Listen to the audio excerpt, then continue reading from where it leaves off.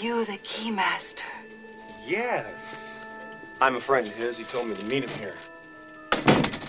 I didn't get your name. I am Zul. I am the gatekeeper. Oh.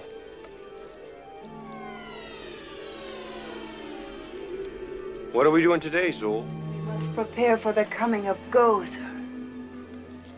Gozer, huh? The Destructor.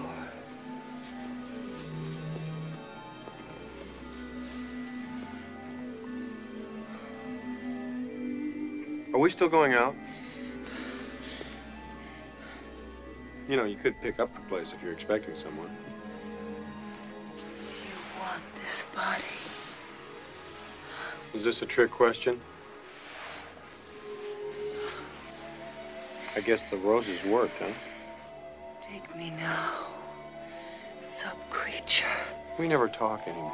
People of Earth, if you are hearing this, you are receiving a signal from another planet. Fanboy Planet. Watch anime chicks with inflatable breasts. You might be a Trekkie. Sit back and watch as the uber geek goes and kicks it up a notch. Turn to the letter F in your dictionary and add this word to your vocabulary. Take a look, cause I'm the real McCoy. Damn it, Jim, I'm not a doctor. I'm just the definition of a fanboy, baby. I'm the nerd on the ground. Listen up, fanboy.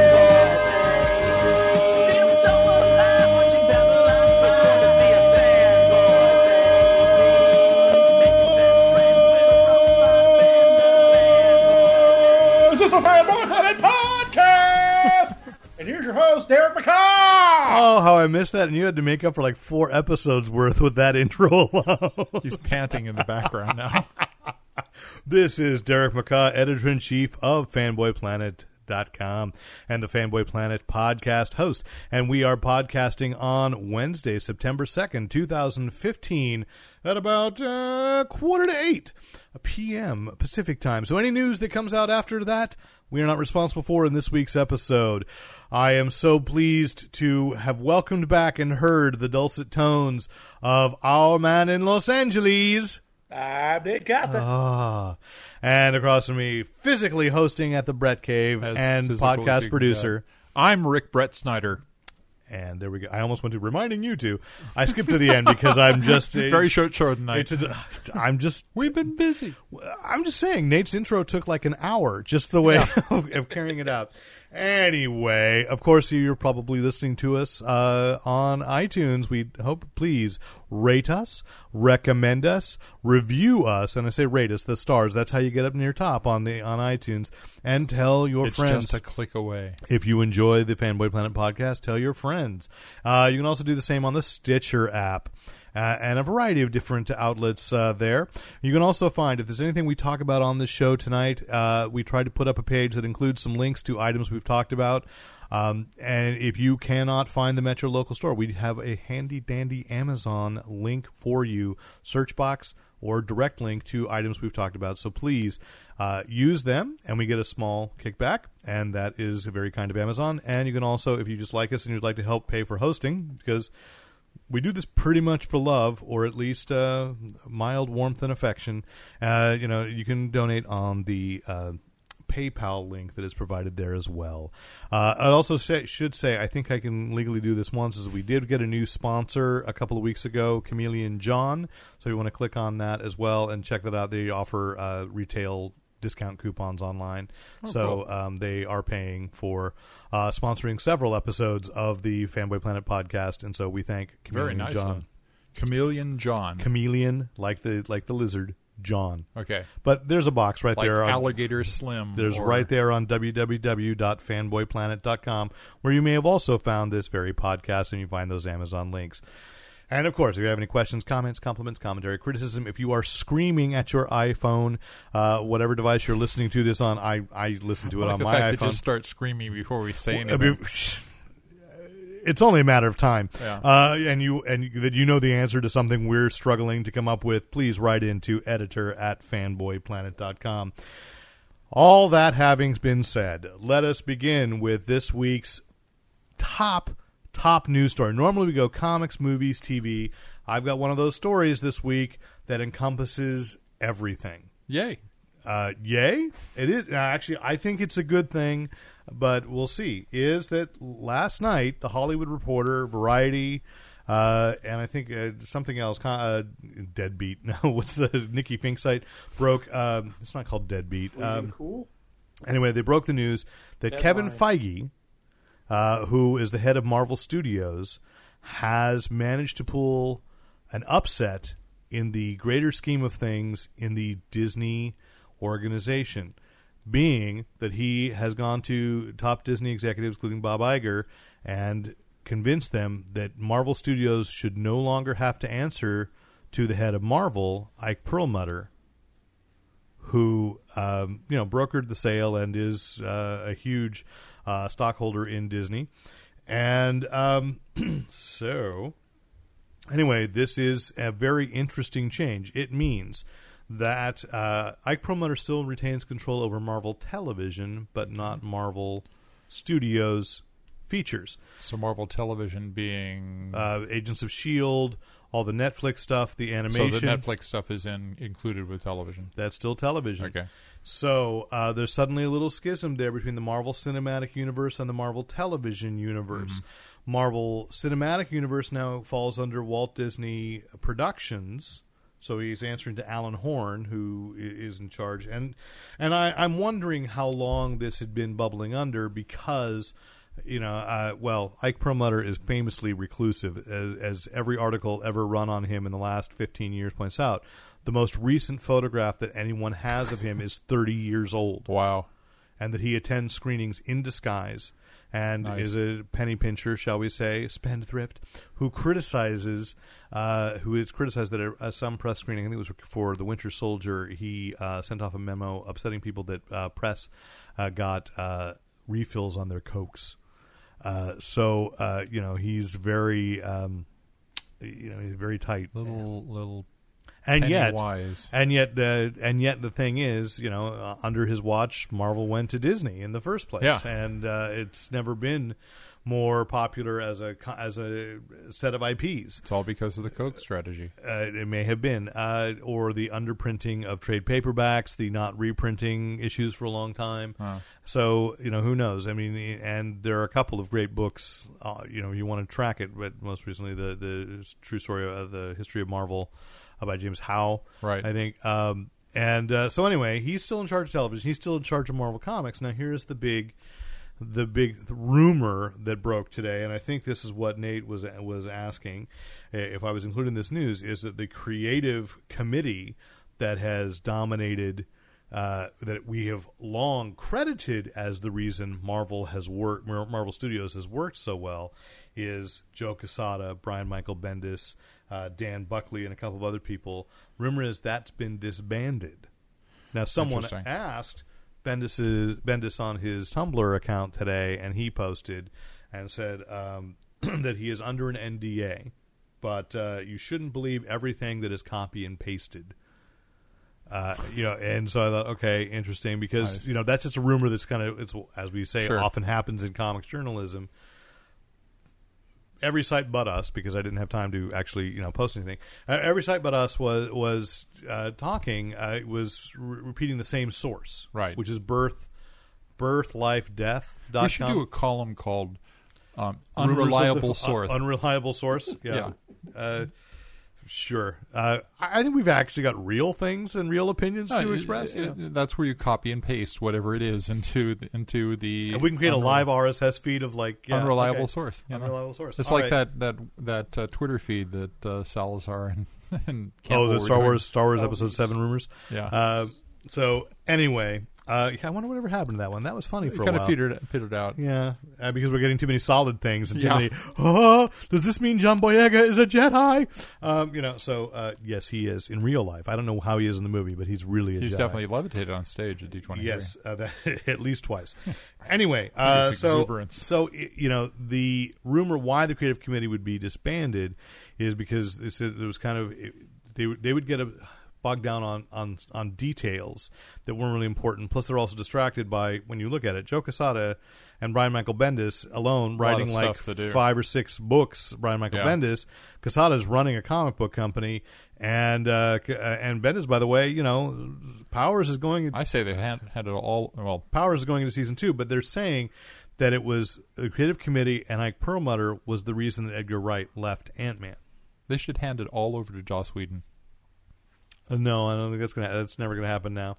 Feige and Nate, you know, I just want to say, because I've heard his name pronounced a variety of ways. I'm going with Feige from now on because that's how they pronounced it at D23. Mm-hmm. But I know in the previous podcast we have said Feige. So I don't know how you've heard it, but if you wish to correct me, speak now or hold your peace. I'll go with whatever they said at D23. Okay. You know, because they also had Stan Lee up and expected him to read a script from a distance. So, you know, who knows? Their judgment may have been a little suspect. But, anyway, Kevin Feige is now in place. And it's interesting because I said I need to write an article. Is one thing that I really noticed is there was an article, I can't remember which site ran this like a month or two ago.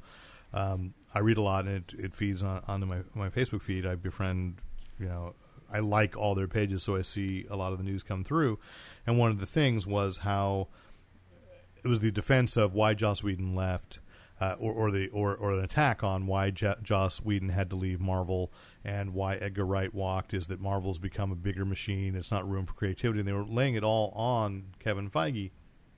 And I realized that one of the things is that, especially within the Disney Corporation, everybody wants to be Walt. They're jockeying to be who that person Who's wearing will the be. wig today? Who's gonna hold the public's imagination as a personality? Yeah. Joss couldn't do it because he was a writer-director. He wasn't an executive. Walt was the complete package, although in hindsight, you know, really wasn't that great a draftsman, so he wasn't that great an artist. And apparently, and I've got to watch this documentary, Ub Iwerks' granddaughter made a documentary about Ub Iwerks, who was an early animator for Walt Disney. And in it, somewhere they found a quote from Walt that said basically, if Ub could talk to people, it would have been his studio. Yeah. And you know, but Walt was the showman. Well, you know the reference I just made. Who's wearing the wig today? You know that one? No, So I didn't actually understand what you said. Among the creatives who were working for Walt when it was a small studio, Walt would choose a favorite every now and then. That'd be the fair-haired boy. And so people would come into the office and say, "So who's wearing the wig today?" With the fair hair? Yeah. Yes. The fair-haired boy. That's a phrase that's gone. Like Katie Bar earlier. Katie bar the door. Katie bar the door. You know, phrases that no one uses anymore. And the fair-haired boy. You've just got gumption. I got gumption. I got moxie. I like that kid. He's got moxie. Anyway, so Walt was the showman. And I think that the thing is, like, Michael Eisner tried to do that in the 80s and 90s. And, you know, but there was... Special effect. Foley's. Thank you. That was the sound of Michael Eisner's career. Yes. So what I was trying to figure out was, like, who comes the closest? And I thought maybe George Lucas did, but he's too much of an introvert. Yeah. Jim Henson was close, but he had to speak through puppets. And I'm not saying that as a... I'm not I don't saying, know if he actually did that in meetings, so... I got to do a thing online and Facebook earlier about the new Muppet Show. Come back up. Yeah. You know, when I realized I'm arguing the off-screen lives of Kermit and Miss Piggy, and I'm like, no, they got pretty meta, and I'm pretty sure, and I know that if you interviewed about the Muppets, you interview the Muppets. And that's one of the things that they've said is actually, like celebrities, nobody will look at the Muppeteer. They will talk directly to the puppet and not even acknowledge there's a person there. And they don't even realize they've done it. Yeah. So, like, apparently, I think it was the BBC tried to interview Kermit, and they couldn't figure out why the sound was so low when they played it back. With the microphone in the because wrong the place. microphone was at Kermit's mouth, and it just hadn't occurred to anybody he wasn't real. I mean, he is totally real. But anyway, the point is that, you know, there were these creatives that could have been Walt Disney, but they were too introverted or they spoke through something else. Right. Eisner was just honestly too unpleasant seeming a man.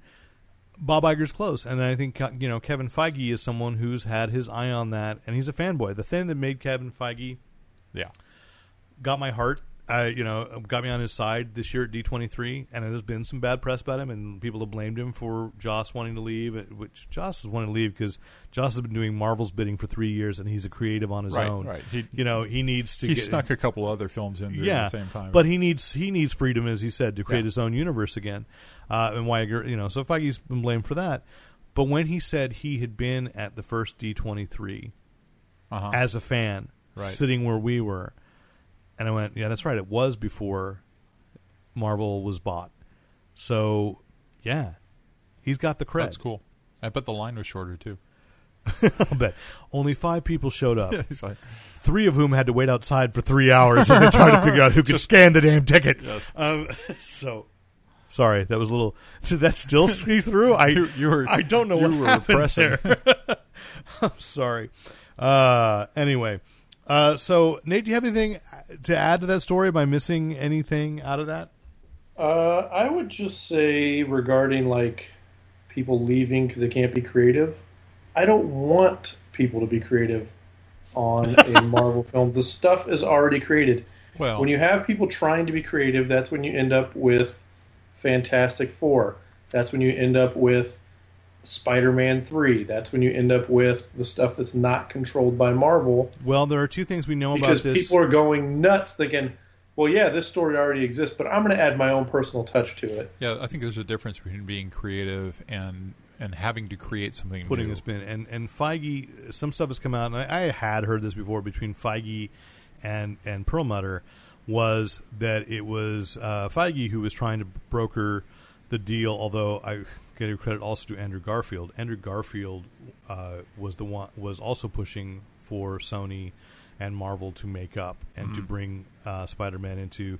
And I'll just jump the gun on this story because I forgot to write it down. Dude wants to be in an Avengers movie. No. What he said when someone asked him now, how does he feel about somebody else taking the role? He said it was too big for me because I couldn't be everybody's Spider-Man. But I'm so excited for the next movie because then I get to be a fan again and just watch it. And apparently, when he made that great speech at Comic-Con when he showed up in the Spider-Man suit and unmasked and revealed himself, said totally his idea, Marvel, Sony, no one wanted him to do it. And so I give Andrew Garfield all props for being a total fan, total class act, and absolutely passing the baton and going, great, I get to just enjoy it. That's awesome. And anyway, but Feige was the one who was really pushing from the Marvel side to bring Sony back. That Feige, the rumor is now, Feige can make peace with Fox because it's all Perlmutter who is annoyed, but Feige can broker it between Marvel Studios and Fox and at least get some modicum of control back or input from Marvel Studios on what Fantastic Four and X-Men should be. Mm-hmm. So we shall see. It is also that Perlmutter wanted Downey out, and it was Feige who negotiated that last appearance and getting into Captain America: Civil War, which is really Avengers 2.5. Yeah, but we'll talk about that again. But I am trusting Feige's vision, and I see what Nate is saying, and one of the things that Feige has been on record of saying is when he got hired on to work on Marvel Studios way back when with the first X-Men is he hadn't read a comic book. Then he read the comics and went, not only are these great, it's all here. It's all here. Yeah. And so I really feel like there's potential for greatness. There's a potential for it to go horribly wrong because now there's a guy who has fought the scariest person within the halls of Disney and won. So he might feel a little untouchable. This story could go either way in the future, but I think that Civil War is going to be great. I think Doctor Strange is going to be great. I think you're far enough along with Infinity War, Avengers 3 and 4. I don't see where there's going to be a lot to go wrong. No, so I'm hoping they're making brilliant moves, and I'm excited about practically every month in 2016, right? Yeah, and I want to pop up that if Feige's booking for Bucking to be the next Walt, I also want to say Bob Iger should be, but I don't think he wants it. I think he's just there, but he's so self-effacing. So I think we talked about that last week with Sal Pizarro. That if you haven't listened to that, we had Mercury News columnist Sal Pizarro on. that Bob Iger was just so self-effacing and so comfortable. Clearly, the most comfortable executive up on that stage at D23. So, Oh yeah. Yeah. He's absolutely at peace with himself. And every time he says, "I'm extending," he said he was going to step down in 2017, I think. And then they extended it to like 2019. I'm like, good.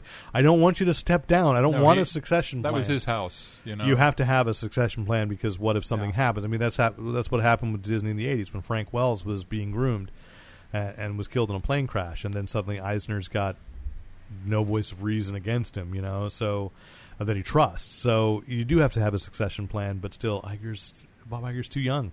He should not be stepping down, and he's allowing people to make the right decisions, and that's the thing of a good leader. Right. So let's get to comics, shall we? I think that's a good idea. Yes. So I want to give love to before we. I think we've talked enough about Marvel for the moment. To Valiant, a company that we did not give enough love to early on, and now, of course, it's with Sony. The second coming of Valiant. That they apparently there's a Comics Pro Day of the Smalls comic book store event coming in November. And what they weren't counting as comic book stores, we haven't talked about this in a while, that chain called Hastings. I think they're mostly in Texas. No, they're not. I don't think they're on the West Coast. I think there's a couple in Nevada and Arizona that get close to us, but there's 140 stores in the chain, and they have a diamond account, and they're big. And they a few years ago tried. They're like, I guess, what Tower Records and Books used to be, or what Media Play. Only they're still around, and they're successful. And one of the things they positioned themselves as was your local comic book shop in cities that didn't have comic book shops. And so apparently, here's the map of all the Hastings stores. I know, I've looked it up once. Oh, yeah, no, that's right. It's like everything's west of Nevada is empty. Yeah, but they're all over like Las Vegas, San Diego. Yeah, so that's in Nevada, Las Vegas.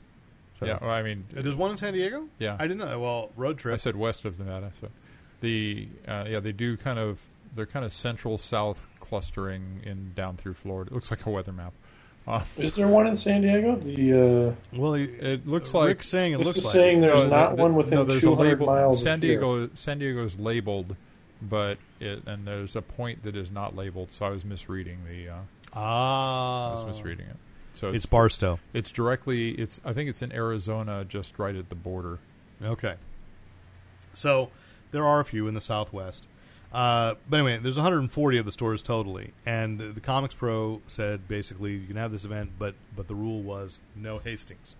So Hastings has reached out, and they're going with Valiant. They're doing from September 19th to October 10th, and as you can tell from our conversation, we are nowhere near a Hastings, so we have no way. So this is an offer to any listener to write in to editor at fanboyplanet.com if you listen, and if you attend one of these.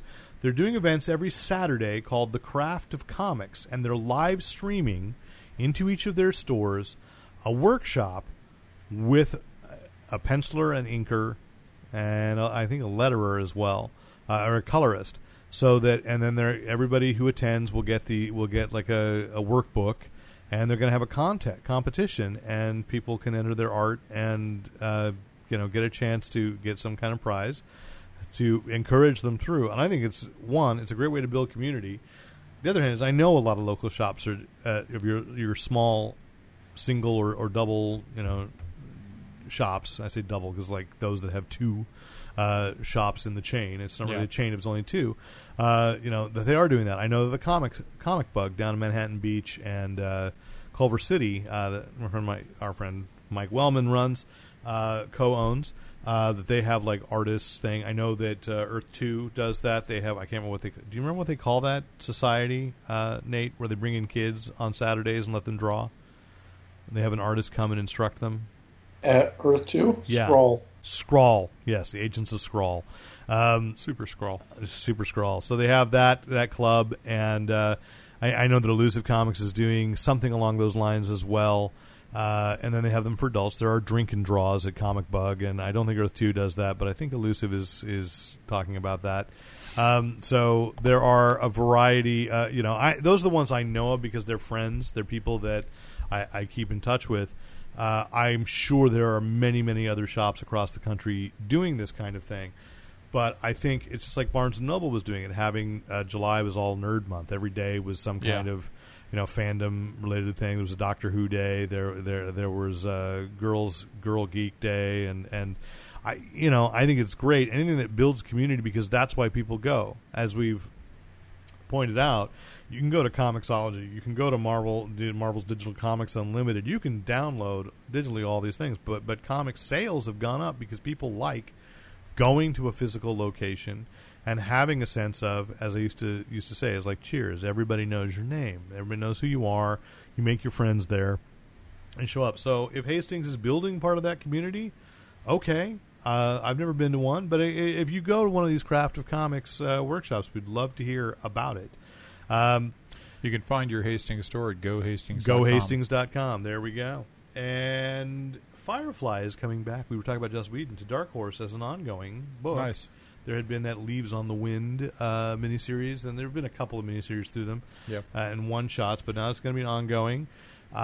Georges Jeanty, who had been the artist on Buffy, is the artist on this, which I think he's a technically accomplished artist. My problem had been on Buffy that you couldn't tell who anybody was. Especially the women. His likenesses were not great, but his layouts are really good, so I can see why people would be excited about that. But I thought it was worth noting. Speaking of universes that Joss Whedon created, there is one there coming back to comics, Dark Horse, and we'll probably be circling back to Dark Horse a little bit later tonight.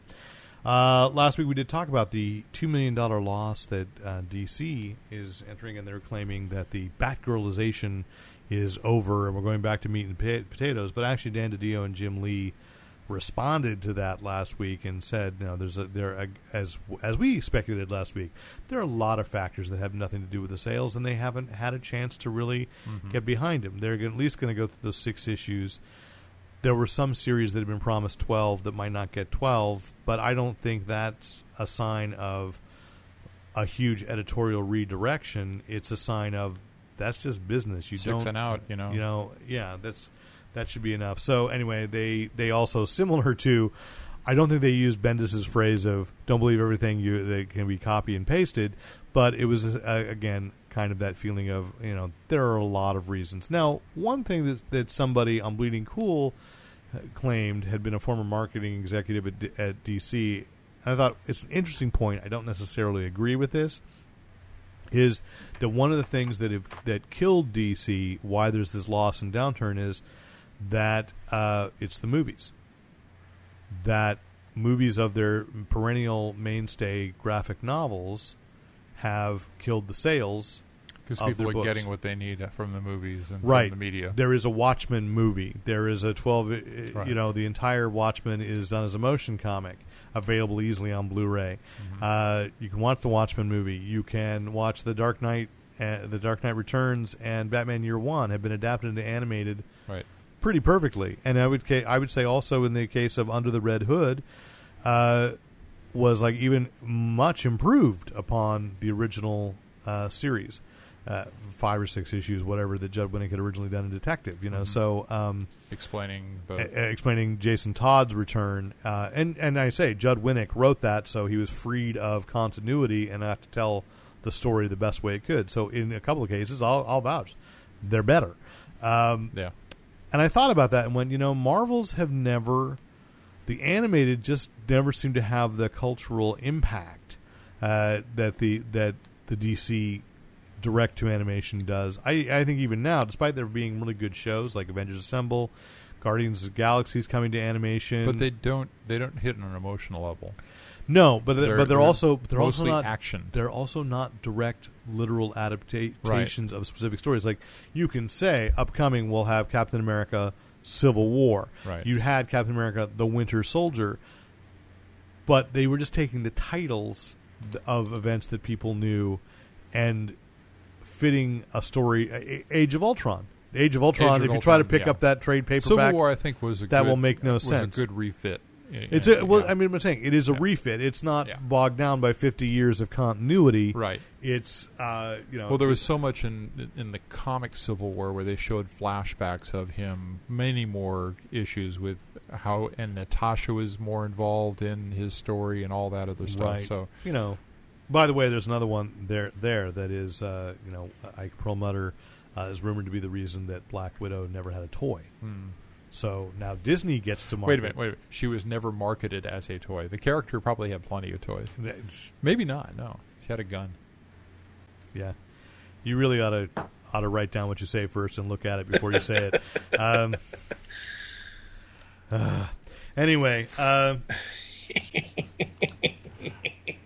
I'm going to have a little macro. She doesn't get any toys. No, why there is no Black Widow marketing, that he's not licensing her out.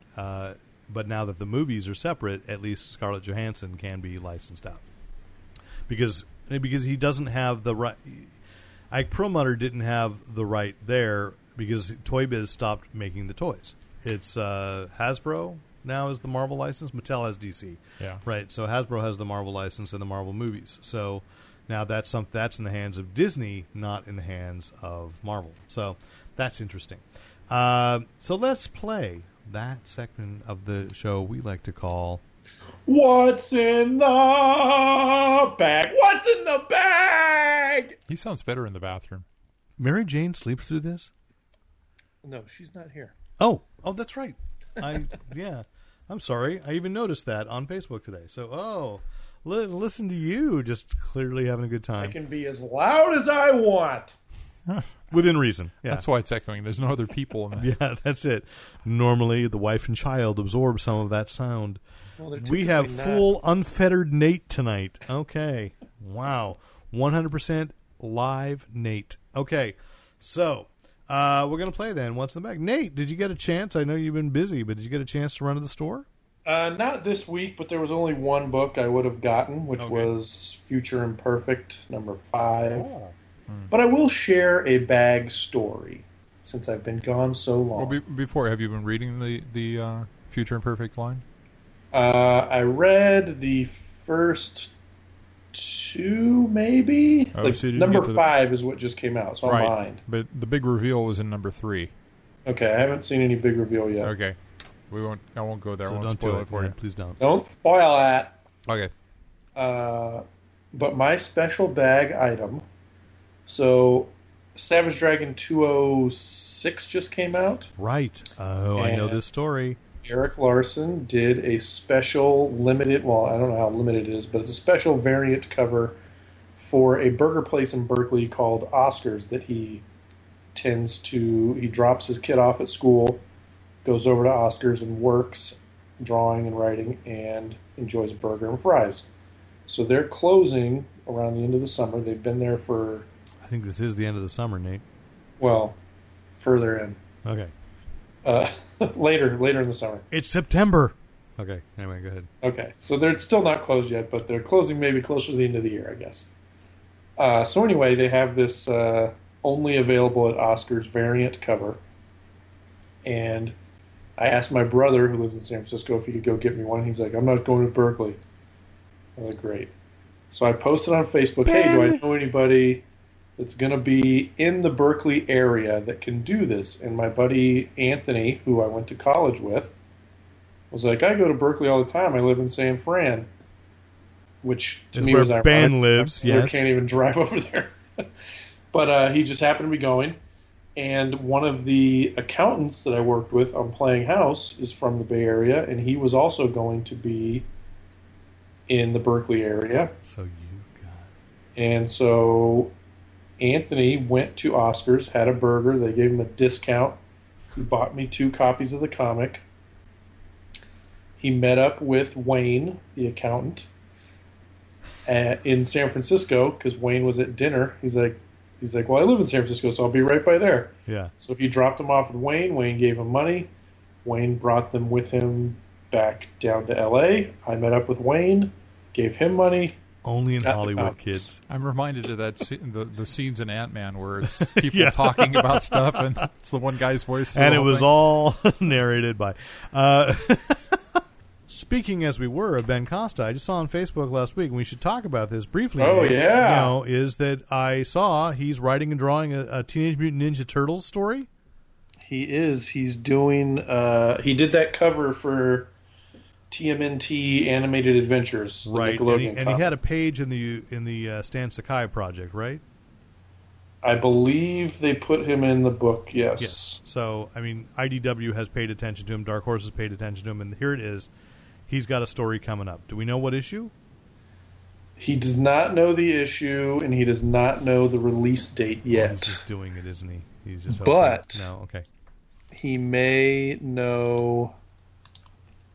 He may know. He may be having a signing at Hijinks when it comes out. Awesome. So is now one of them's dropped out. Is it Eastman or Laird? Is one of them still writing? I don't think either one of them writes the animated adventures. I thought they had. I thought one of them started writing back to it, but okay. I think it's Laird's back. Eastman's was busy with heavy metal for a while and doing something else, and so well, that's cool. So we should say that we were in the middle of what's in the bag when I so rudely interrupted with the Ben Costa story.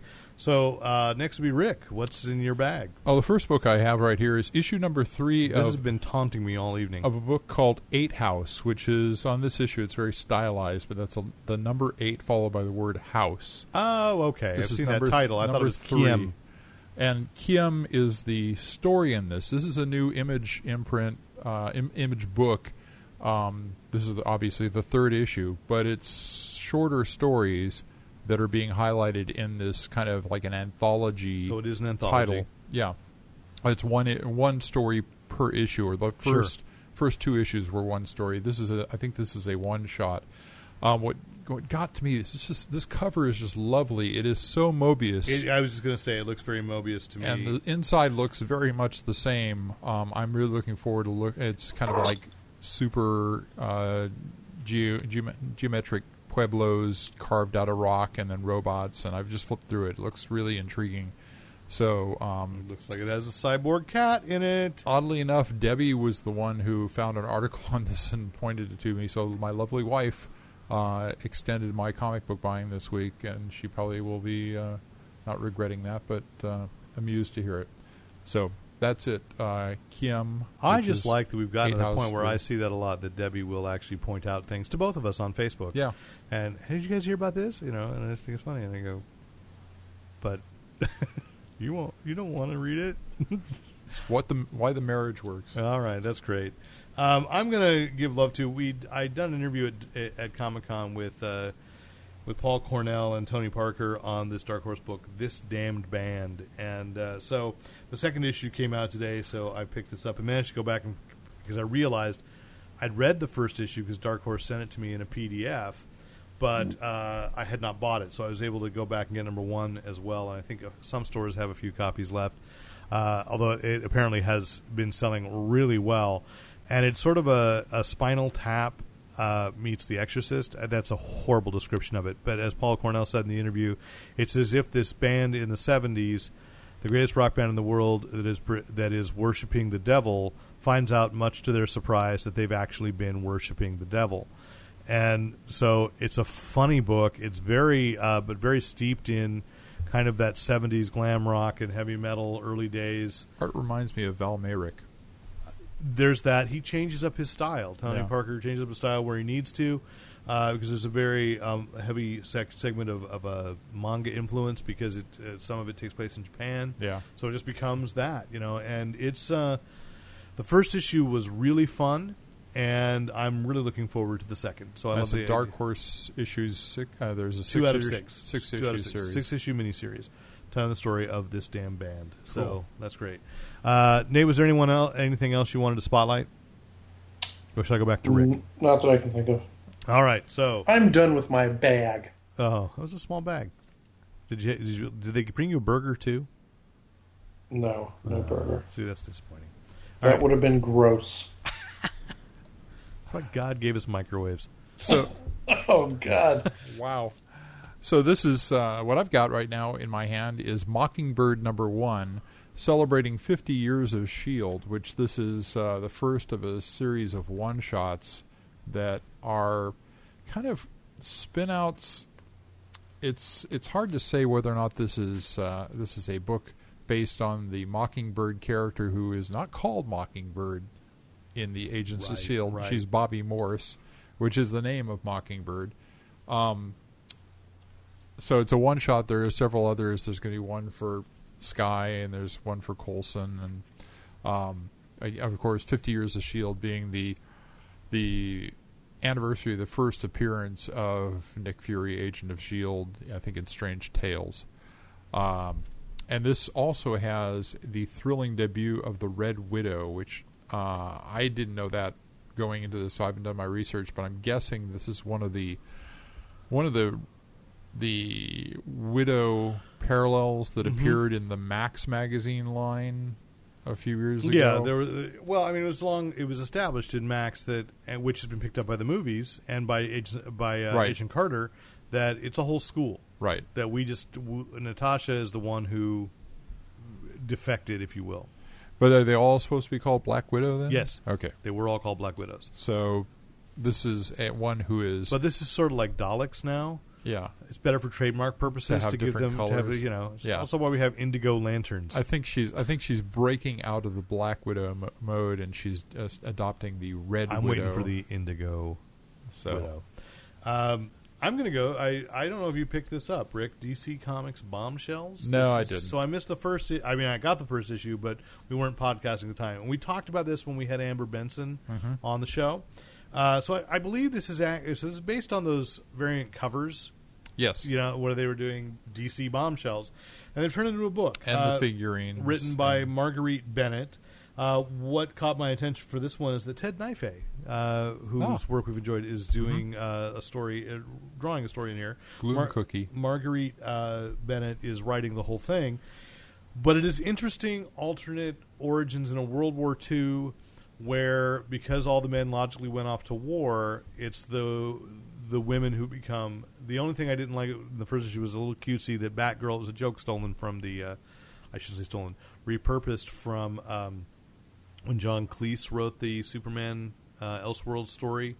I don't know if you ever read that. I'd never read that. That the Batman in that one was a cricket bat. It was a guy with a cricket bat stuck through him. So Batgirl here is really more of a baseball player. So it's like a league of her own. Okay. You know, the women's league. So she actually carries a baseball bat instead, but she still has the bat symbol and wears masks. But it is repurposing, like, these are the way the characters sort of, but then put back into 1942. And so they're retelling origins of Wonder Woman. What actually, the Wonder Woman origin made a lot more sense here than it has in any retelling, before. So it's kind of interesting. This is going to be a team where actually the first time we see Batwoman is that she actually stops the murder of Thomas and Martha Wayne. So Batman will never exist in this reality. I don't know how long this is going to last, but it's an interesting book and worth picking up. Despite the title of the Bombshells and obviously the kind of the good girl art that was the pinup art that was the original, this story is very clearly moving well past that, and it's fun and interesting, and it's got a good origin for Power Girl as well. Good beat, you can dance to it. I'm not gonna lessen it there. I think it's just it's an interesting book, and by having each chapter be illustrated by someone else, because like I said, it's a digital first. One of those 8-page 99-cent books they do online. I think it's interesting and worth a look, and we'll see how long it lasts. These are the kinds of things that I like DC doing, so bring that up. Go ahead. Terrific. The Last Days of the Silver Surfer, issue number 14 of this series, which has been penned by Dan Slott and drawn by Michael and Laura Allred through the whole thing. I'm picking this issue up with a little bit of a tear in my eye. I hope they bring this whole concept back. This has been Marvel's version of Doctor Who for 14 issues, including the companion and the kind of alien outlook on all these various human and alien things. What a wonderful trip this has been. I just reread the previous story they did because we've been going through Marvel Comics Unlimited, and it showed up at the end of the last Superior Spider-Man issue. Yeah. And it just reminded me how well, Slott and Allred and the Allreds, you're right, both of them, which I think they kind of co-plotted with him too, is like it was so obvious from that story that this was Silver Surfer recast as Doctor Who, but also it was everything captured everything that is why Doctor Who captures the imagination. Yeah. In a very positive way. So and his companion was terrific. Her backstory is wonderful. She is an impossible girl type as well. There's some surprises there, and then you get some things that you've never seen in Silver Surfer. He can silver down. He can become Norrin Rad again, and when he does, food tastes different and amazing to him, and sensations are different, and it just opened up a character who has been a Marvel mainstay since the 60s, and just made him all new and fresh, but still true to what was going on. It's a truly different take on the character, as opposed to like when Keith Giffen and Kevin McGuire did that Defenders, where the Silver Surfer discovered surfer culture for the first time.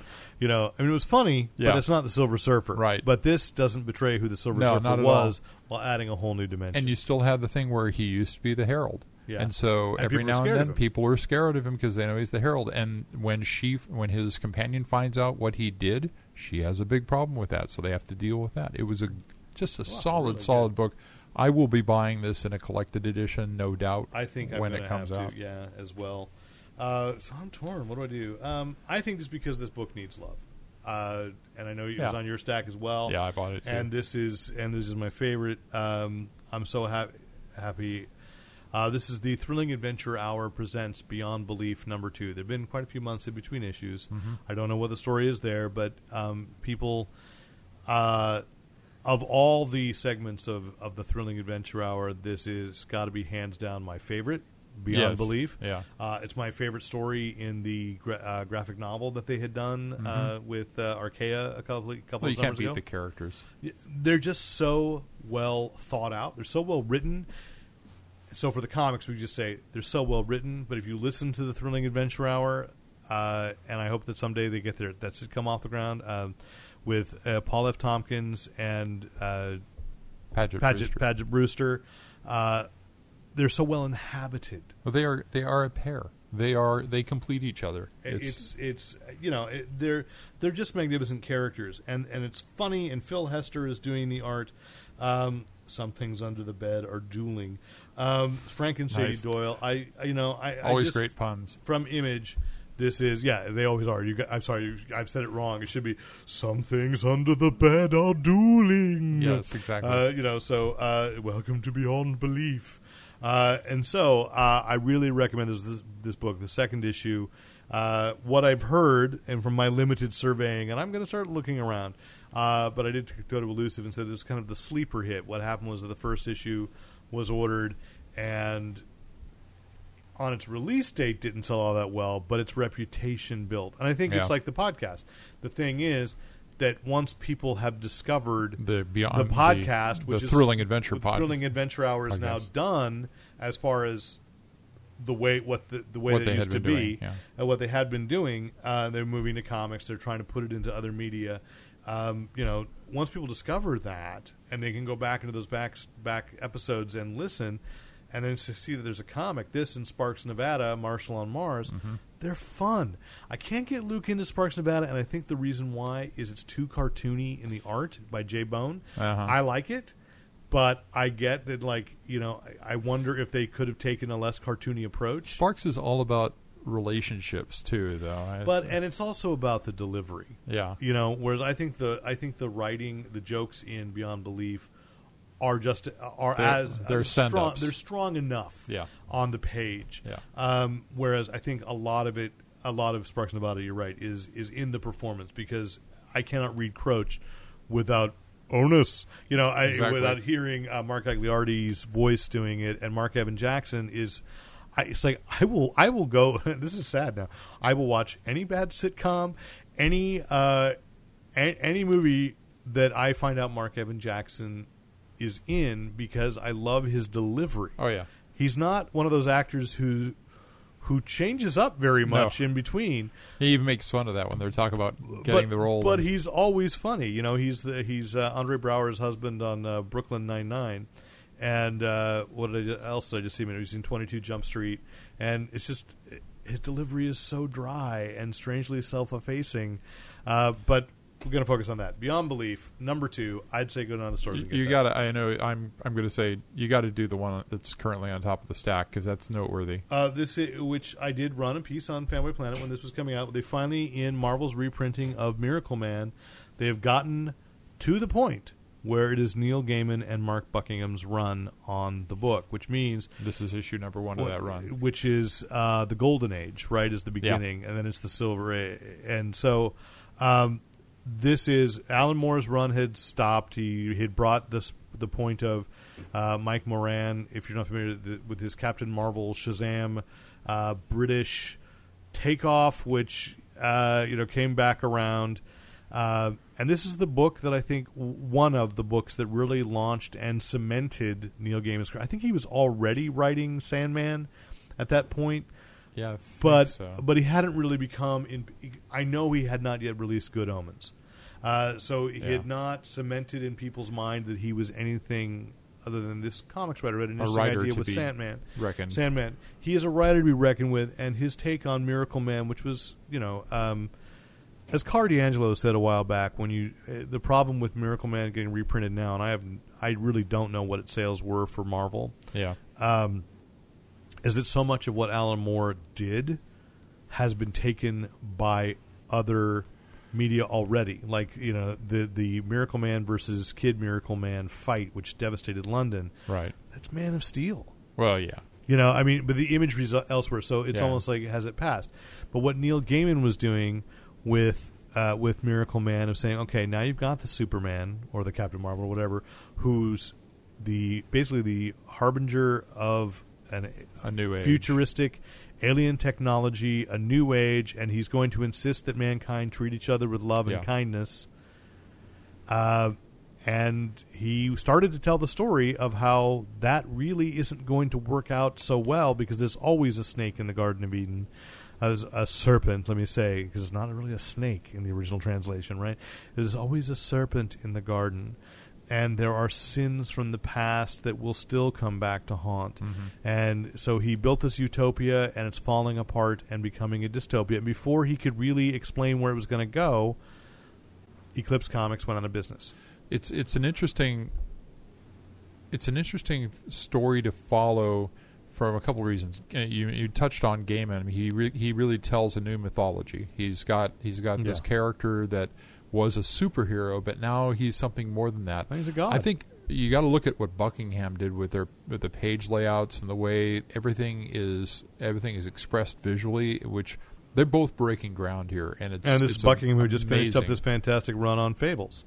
Yeah. So we're talking, just a master of the craft. This is where he was cutting his teeth. Mm-hmm. So if you want to go back and see how someone began, but you're also seeing two creators that, if you want to say this, before they were at the top of their game, they were still at the top of their game. They were dang good right from the outset. So they came out of the gates really strongly, and this is, so this is a reprint of material that has been out of print for a long time. But if you follow through from here, it's going to get to new material. Buckingham and Gaiman have been working to finish the story for a couple of years now to get it all done and ready. So this is where to pick up. I would agree with you. Miracle Man, issue number 1, Gaiman and Buckingham. You don't have to have read the prior stuff because I don't think what you get in prior stuff is a very good but pretty straight up superhero story where it's the superhero's lost his memory and he recovers it, and there's the repercussions of what had happened in. And I'll argue this though. The thing is, to a modern audience, it's a pretty straight up superhero story. Yeah. I can remember reading that and being blown away. That's because so much of what was done there has been echoed in issues and stories. Oh my since gosh! then. Like just recently, trying to explain to my son why Constantine was in Vertigo, what Vertigo was about, what Swamp Thing, and trying to explain how this guy Alan Moore blew our minds. I probably shouldn't use that phrase with my 11-year-old, but that's what I was saying. It was like running this narrative with him of like, it was so groundbreaking, and now it's like, as I've said, it's parodied on Disney Channel cartoons. So kids today, they just don't know how amazing this was. Now, who's doing this cover? Disraeli? This is a new cover. Yeah. I don't know who painted it, but it's beautiful. I think it is Disraeli. Yeah, so It is, parental advisory, mature content. It is bagged, and for a reason. This is not to leave around for the kids because it's dealing with difficult themes. Yeah. So, but I'm all for it. On a lighter note, however, buy the kids Figment 2, #1, continuing the Disney Kingdoms book by Jim Zub. And I can't remember. There's a little article on that on Fanboy Planet as well, because I just love that Disney Kingdoms exists and Figment is out of everything. This has been the most consistently. And also, the character I know nothing about because I've never been to Disney World, so I've never seen Figment and Dreamfinder. I have no memory, but East Coast friends, they love this. It's funny. Kingdom reminds me of the first Kingdom, which is what I was grasping for a descriptor for the Miracle Man pages. Very different books. Figment, no. Figment and the First Kingdom. But Miracle Man. I don't know if you always know that. So. Yes, sure. All right, so let's move to movies, shall we? Speaking of, back to Kevin Feige. No, back to Marvel. Last week, after our podcast, there was some leaked art that allegedly revealed the teams in Civil War, who's taking sides against each other. We got a little bit of that at the end of Ant-Man. Right, but some of the... I'm going to finally see that Ant-Man? On Saturday. How exciting. I saw it for the second time. I feel that I need to go back and see it as well. Sorry, I dropped my Coke Zero. It was horrible. Anyway. Yeah, we did see something at D23 that some footage that showed something, but then the concept art, which is, I think somebody just put it together. I think this is a leak. If it's real, I think it's also meant to be a feint. Oh, as far as the teams? As far as who the teams are, because... Well, we know what Cap tells Falcon. Yeah, I don't want to give spoilers, but basically, as far as I could tell, it reversed what the footage we saw implied about Black Widow and Hawkeye. Uh-huh. At the very least. The artwork. The artwork did. Yeah. So the footage that we saw, and I don't want to call it a trailer because it was longer than a trailer would be, but there was just an implication of I don't want to spoil because I'm sure there are some people who say I don't want to know. I wanted to be surprised who sides up, and I would agree with that. So if you've run across this artwork, I'll take that with a grain of salt too. Although I think there's a very bold image that I think Jeremy Renner tweeted out of Hawkeye's new costume. So and he has Ant-Man on his shoulder. So I think it's a cool image. Let's just take that for what it is. It's funny because and the Hawkeye costume is closer than it's ever been to a comics. I was explaining costume. Civil War to Justin, and it was kind of like, well, it was all about having the superheroes give up their identities and register with the government.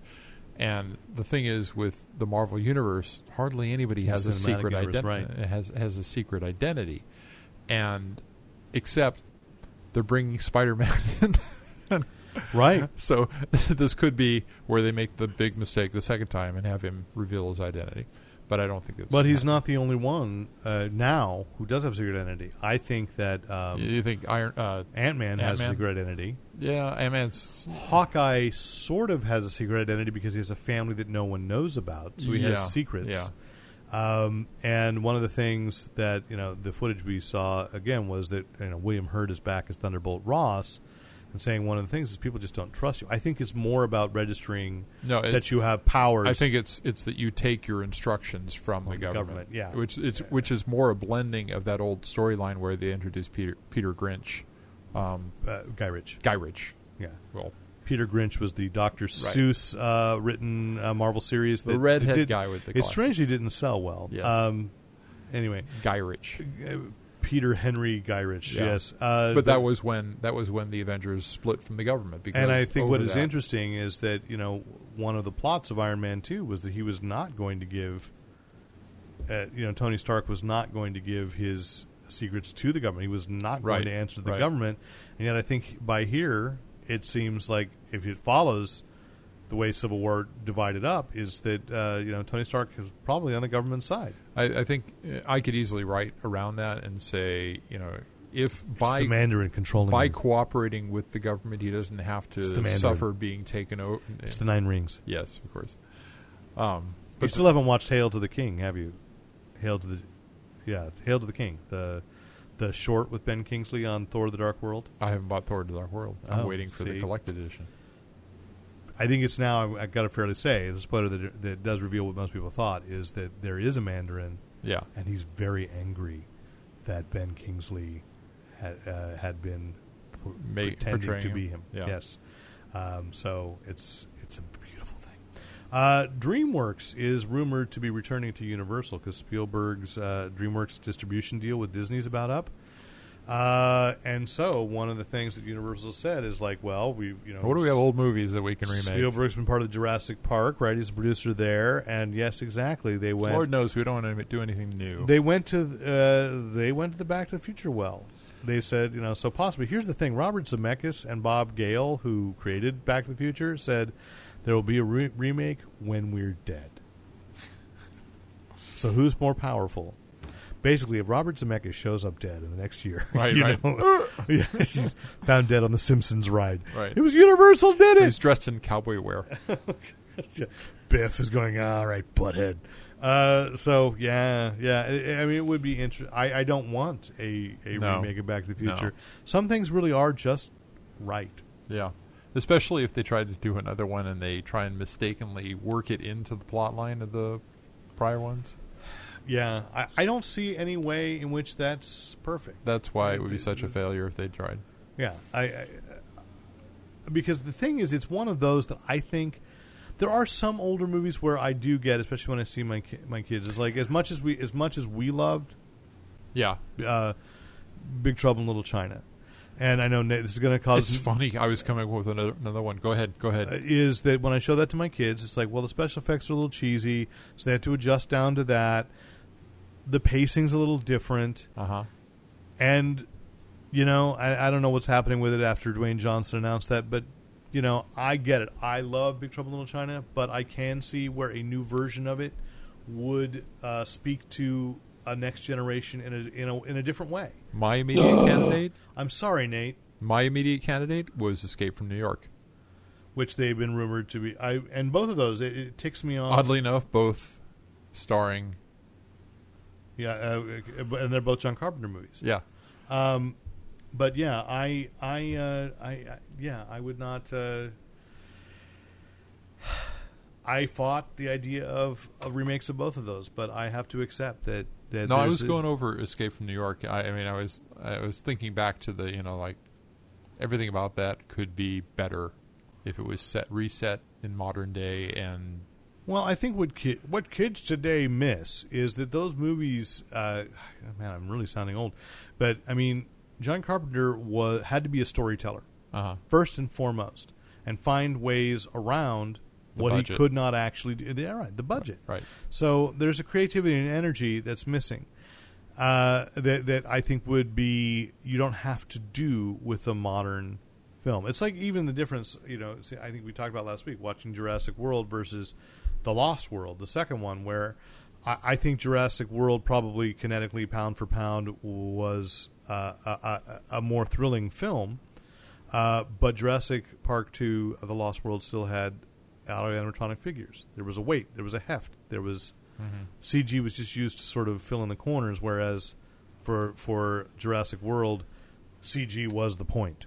Everything was about how great can you do that. So I like the cheesiness, but I do understand my kids. That doesn't matter to them.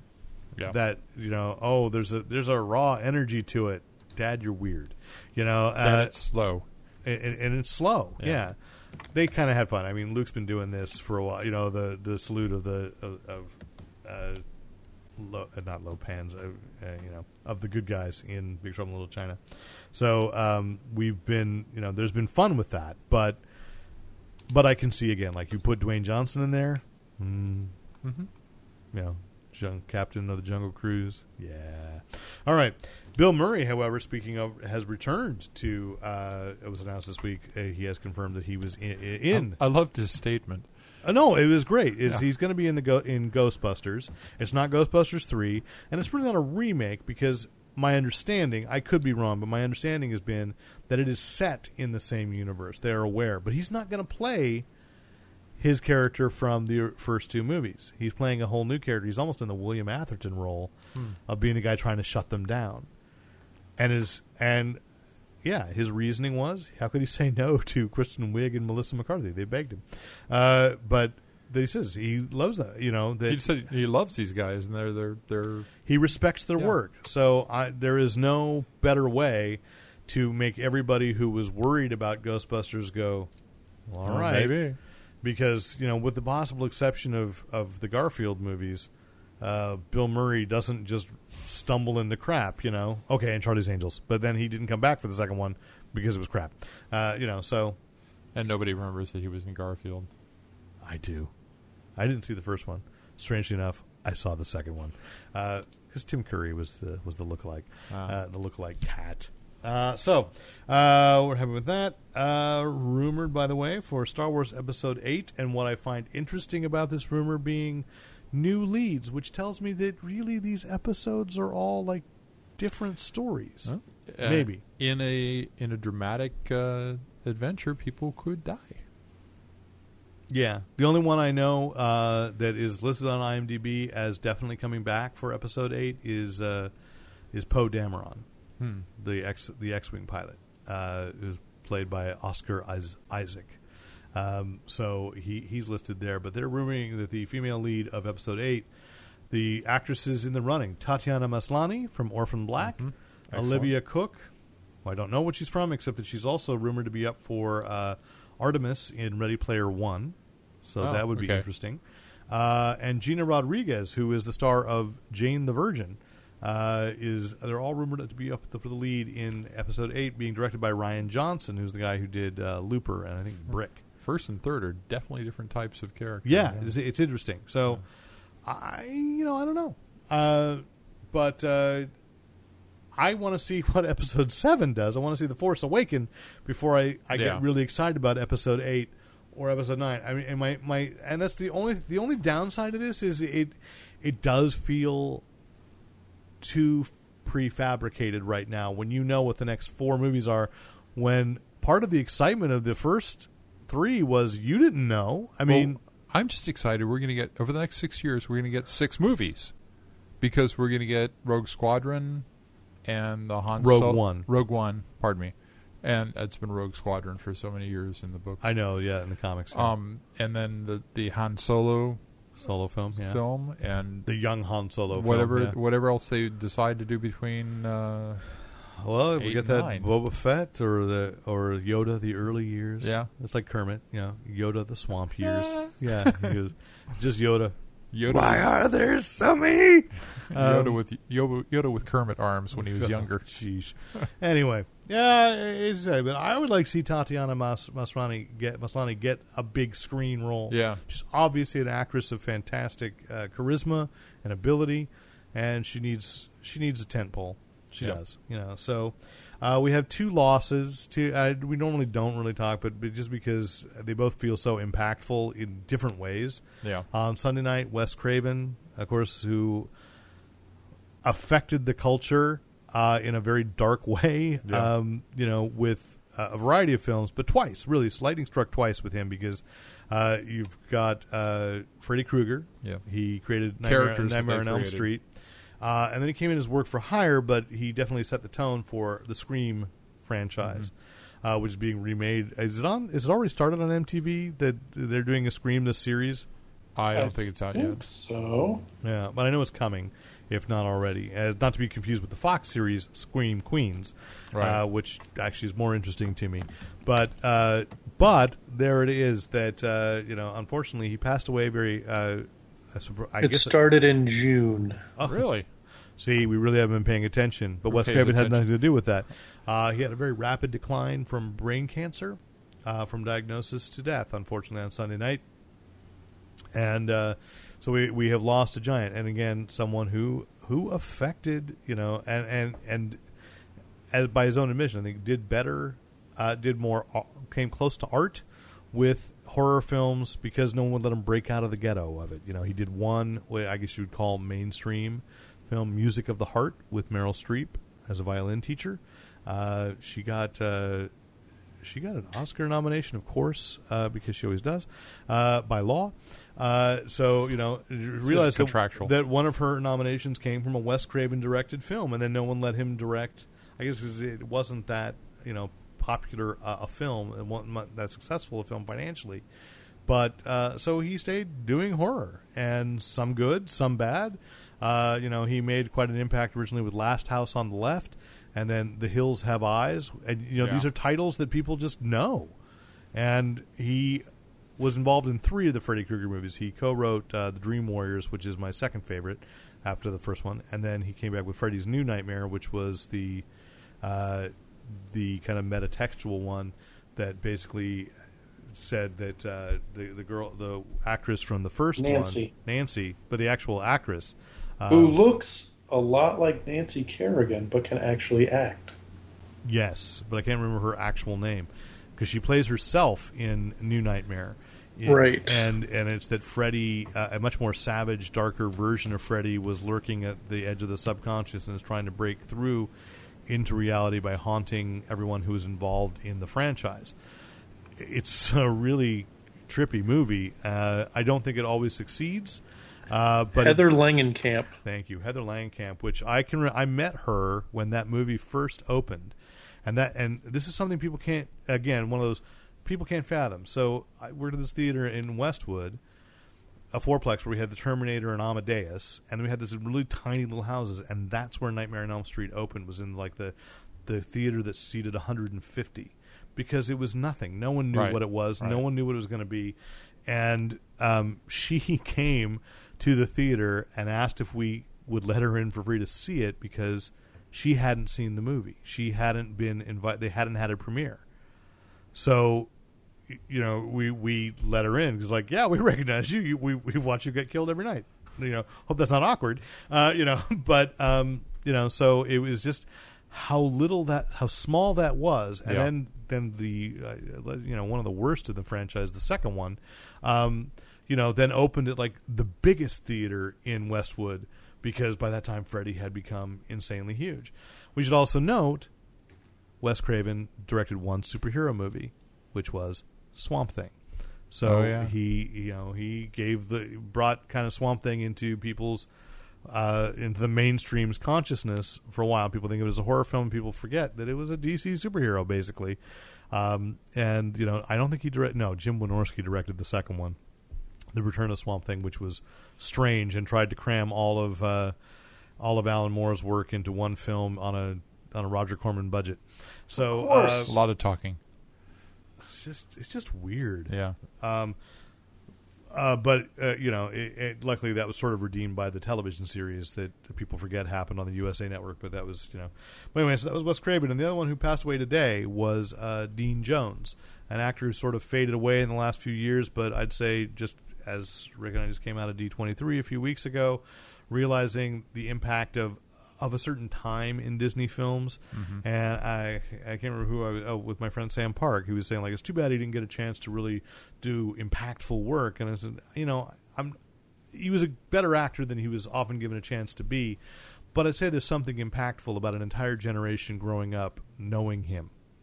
Yeah, he was always the safe Disney character. Yeah. He was in That Darn Cat. He was in. He wasn't in the Cat. That was Love Ken Bug. Berry and Cat from Love Bug. He was in, and was in there was a Love Bug television series they tried in 1982. He appeared. I remember this because I had forgotten that Bruce Campbell was in a TV remake of the Love Bug. Only it wasn't a remake. They said it was a sequel, and Dean Jones showed up to make sure that Herbie was okay. He passed the torch, and it was oh my gosh, pass the baton, I guess is the phrase, really. Right. That, it was still set in the same universe, it was same continuity, and those are things that make me go, yay! And then I realized, I need that Bruce Campbell movie because it's Bruce Campbell. What an awesome choice that was. But he was in the $1 Million Duck, and I think he was in The Ugly Dachshund, and is he the lead in Blackbeard's Ghost, too, opposite Peter Ustinov? Oh, that does seem right. I was trying to find a decent list, but what I had not realized was he won a Golden Globe for being in $1 Million Duck of all things. Wow. And and then of course he was famously and infamously in the original production of Stephen Sondheim's Company on Broadway, and it is just weird that just a few months ago that I'd found out. I knew that he had left, and it's they've talked about that. There was this infamous thing that Dean Jones only played the role for a month before leaving. And if you don't know that musical company, it's about guy Bobby, who is surrounded by all these married friends. It's about being single in your mid-30s in New York and trying to decide, is there a point in having a relationship? Is marriage worth it? Blah, blah, blah. And his marriage was falling apart as he was in rehearsals for this show. And so I had not known. He claimed he was just exhausted by at the time, being in the show. At the time, but I listened to, but I was listening to the Sirius Broadway channel, and just a few months ago, the company was being discussed, and it was the first time I'd understood. Yes, his marriage is falling apart, and the pain of dealing with that, coupled with playing this with a character questioning whether or not marriage was worthwhile, was too much. But he stayed for a month to establish, because the producer begged him and said, if you open this show, it'll survive. And then Larry Kert, who had been Broadway's original Tony in West Side Story, took over the role. And actually, they said early enough that Larry Kert was the one who was nominated for the Tony for it. Didn't win, but Dean Jones is on the original cast album. And so again, an actor who, life took him in different directions. Some of the movies we missed were he was in Monkeys Go Home, Blackbeard's Ghost, Horse in the Gray Flannel Suit.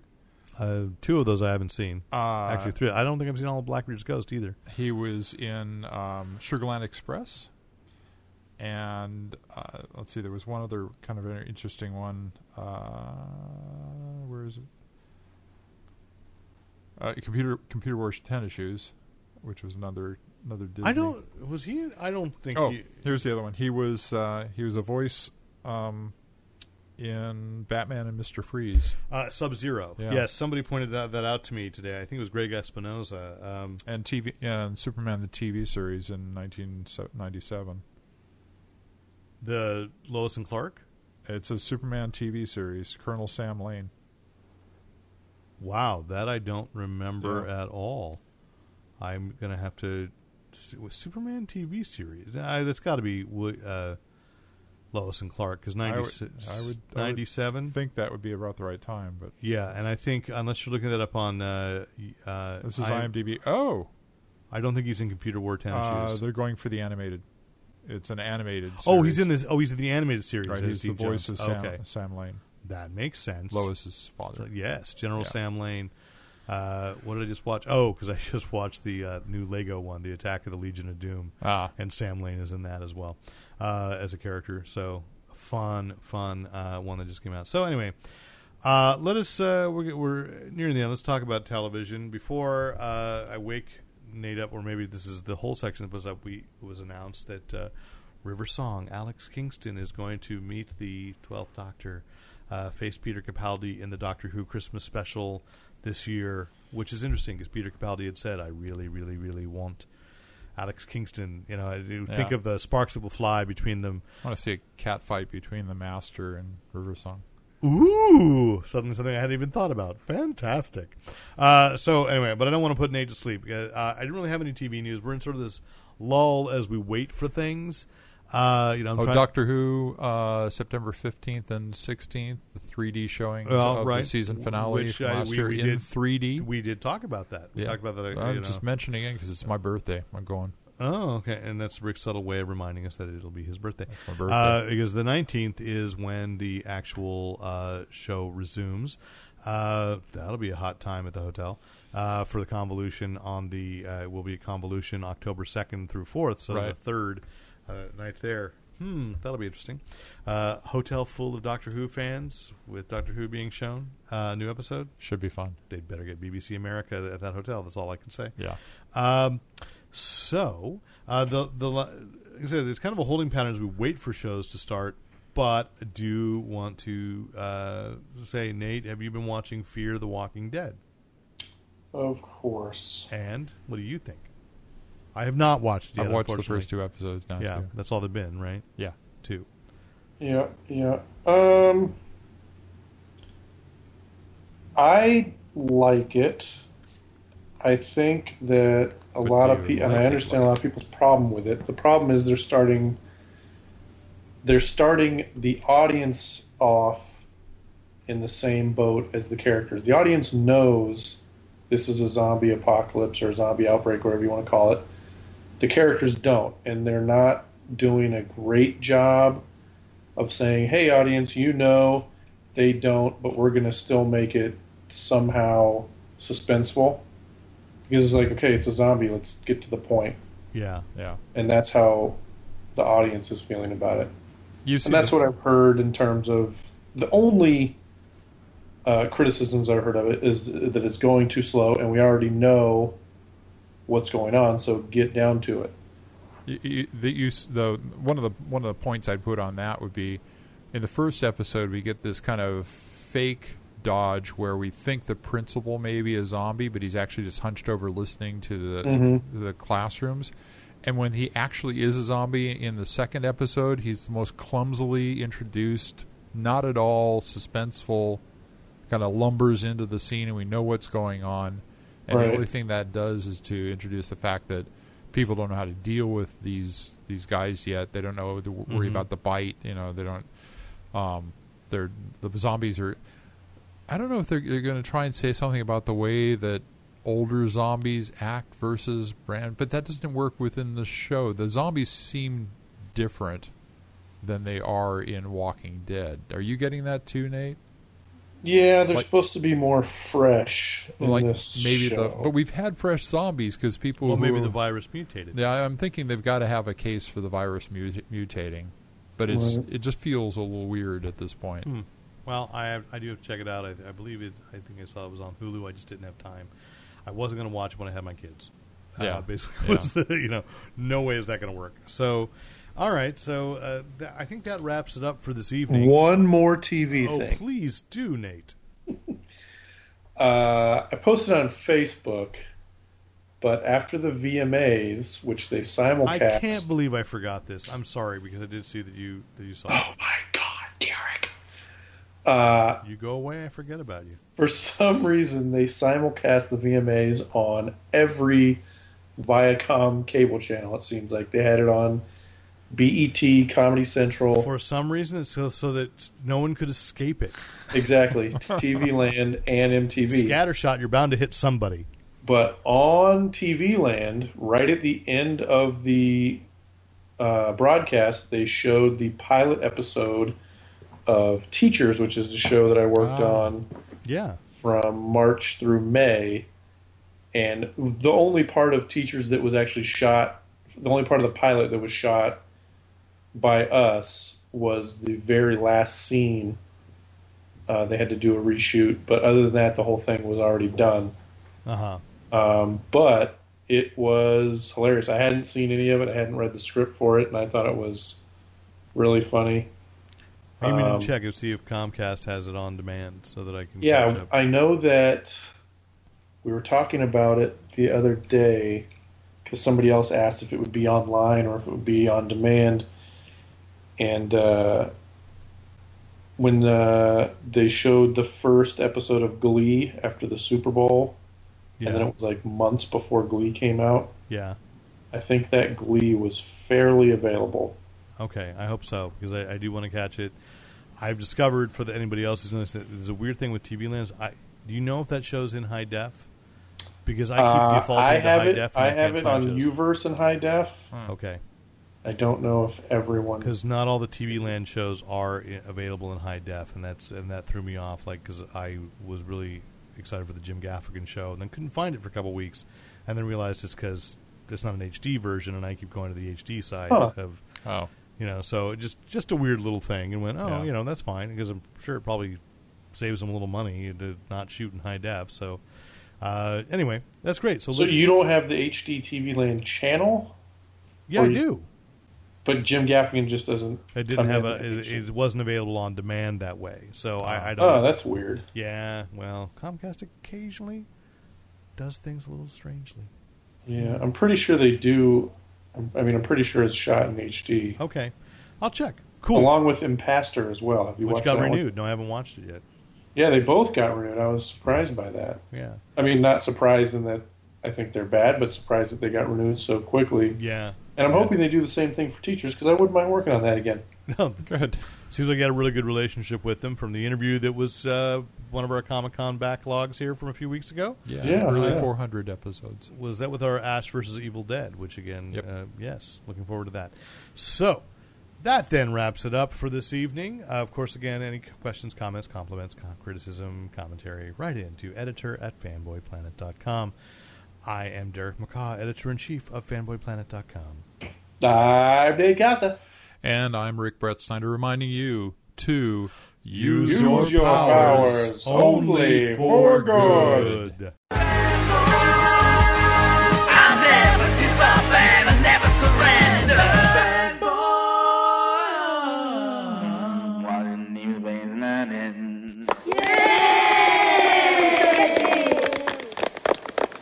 And thanks once again to the great Luke Ski for use of his music in this podcast. Visit Luke Ski at www.thegreatlukeski.com. The power of brains compels you.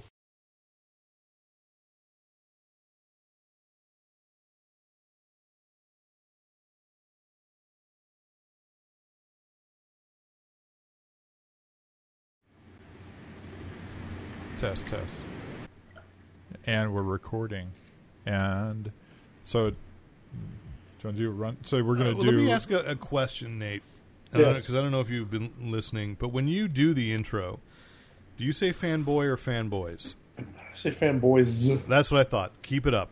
We had a little debate. Did you hear the controversy? Did you listen to the podcast? No. We caused a brouhaha in your absence. What? More of a brouhaha. Because Rick was saying it singular, and then we got into a debate on the air saying that I thought you said it was a debate. It was a fierce fist fight of a debate. What? I said it's a debate.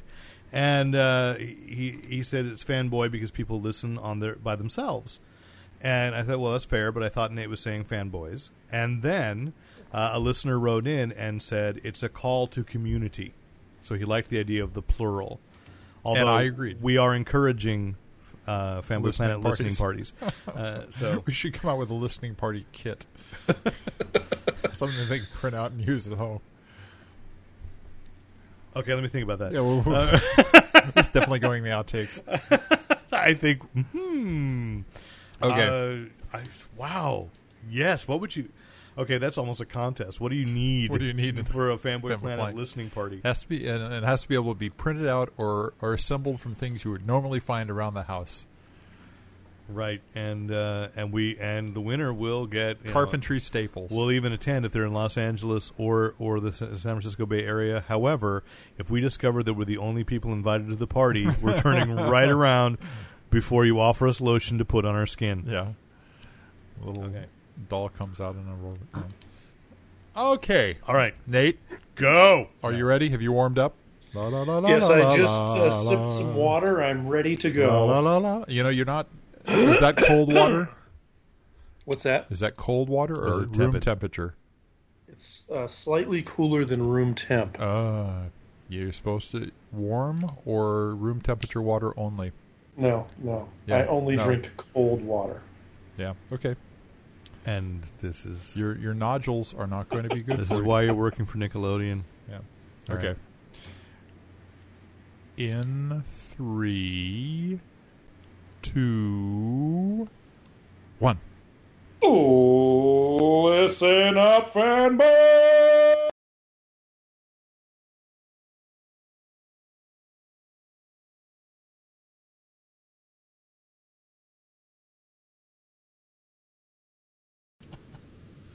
Here, another unrelated question. I was going to ask you this during the Fear the Walking Dead, but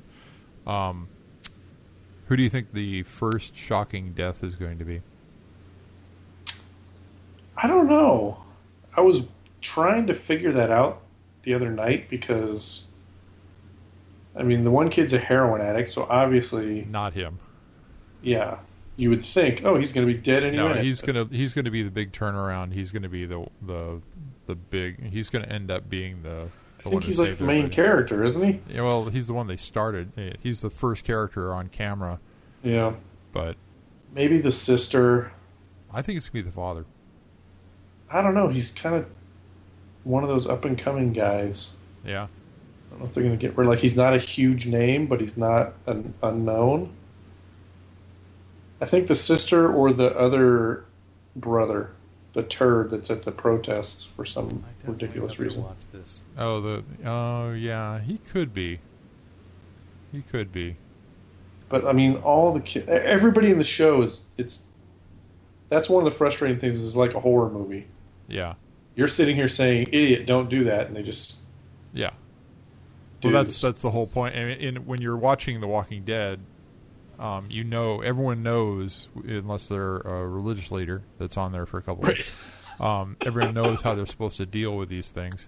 Right. But in this one, it's kind of like I was driving somewhere during the middle of the day recently, and traffic was so light. I'm thinking, has the zombie apocalypse happened? Are people staying? No, because that's the thing. People aren't. It isn't that people are turning into zombies. It's a lot of people are staying home. Right.